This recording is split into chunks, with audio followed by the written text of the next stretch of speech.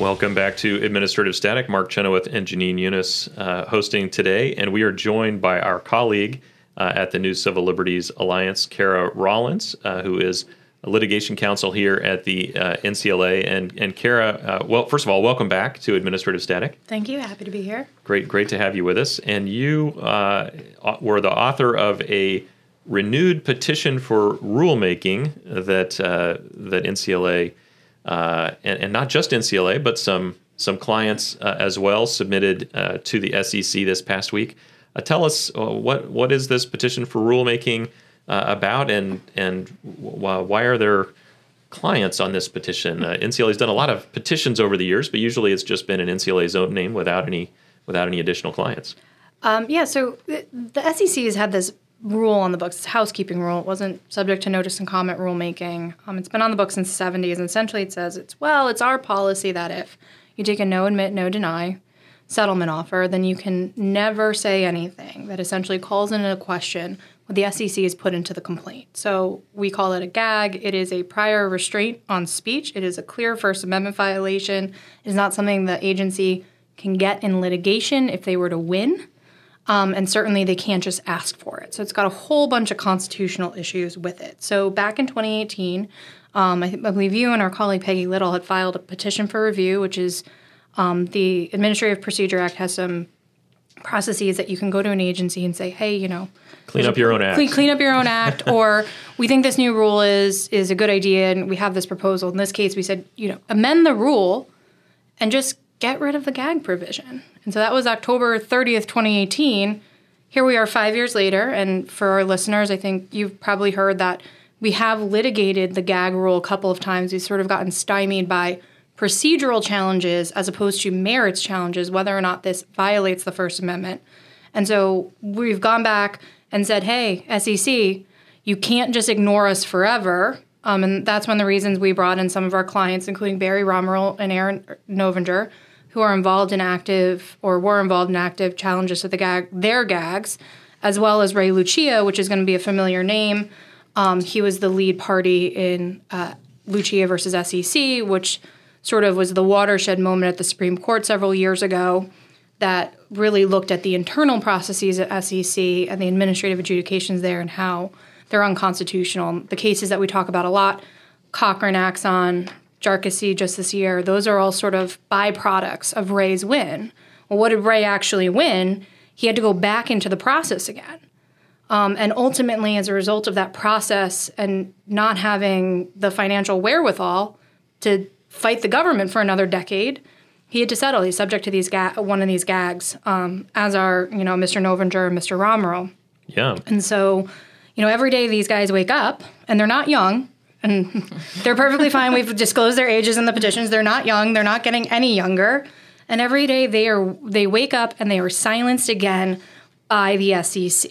Well, and I know that when Barry Romerl first came to us, one of the things he said was that one of his co-defendants in the case had died recently and went to his grave never being able to tell his side of the story publicly.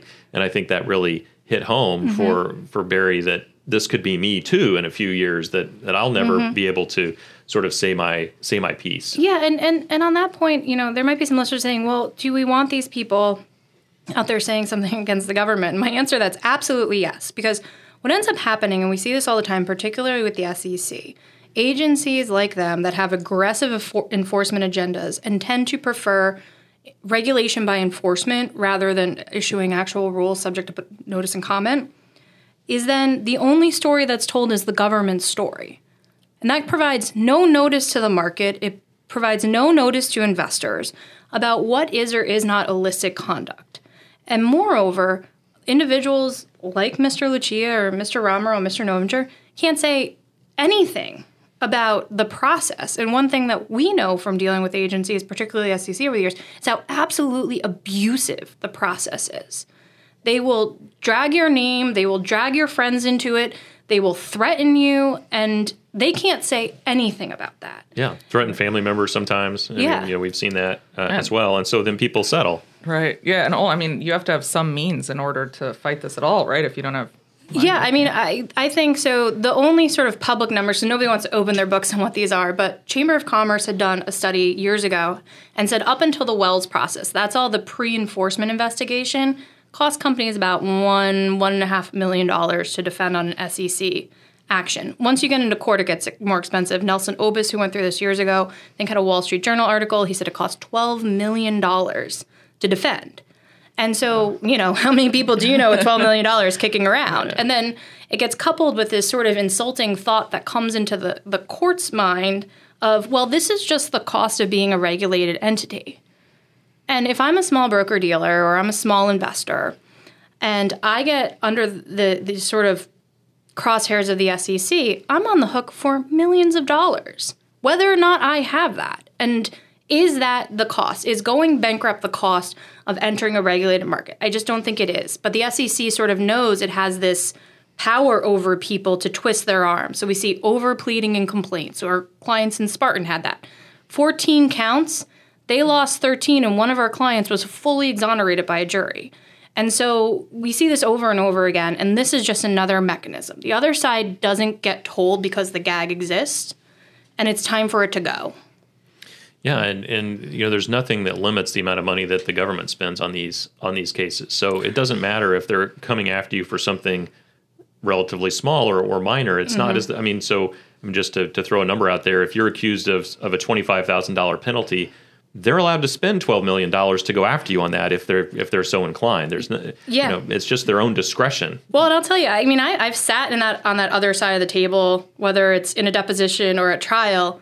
And it's like, to me, it's like The Sims. Like, I can see the government money rolling up as we're sitting through this thing that I think is just awful and unnecessary. Because typically there's one or two lawyers on our side, and they'll bring a team of attorneys and on so their side, right? like as I'm offended for my client most of the time. I'm sort of offended on like a logical sense because I think their arguments aren't great, and then I'm offended as a taxpayer because I'm seeing how much money is rolling up. They have no limits on what they can spend, at least that I'm aware of. So what does the petition ask the SEC to do exactly?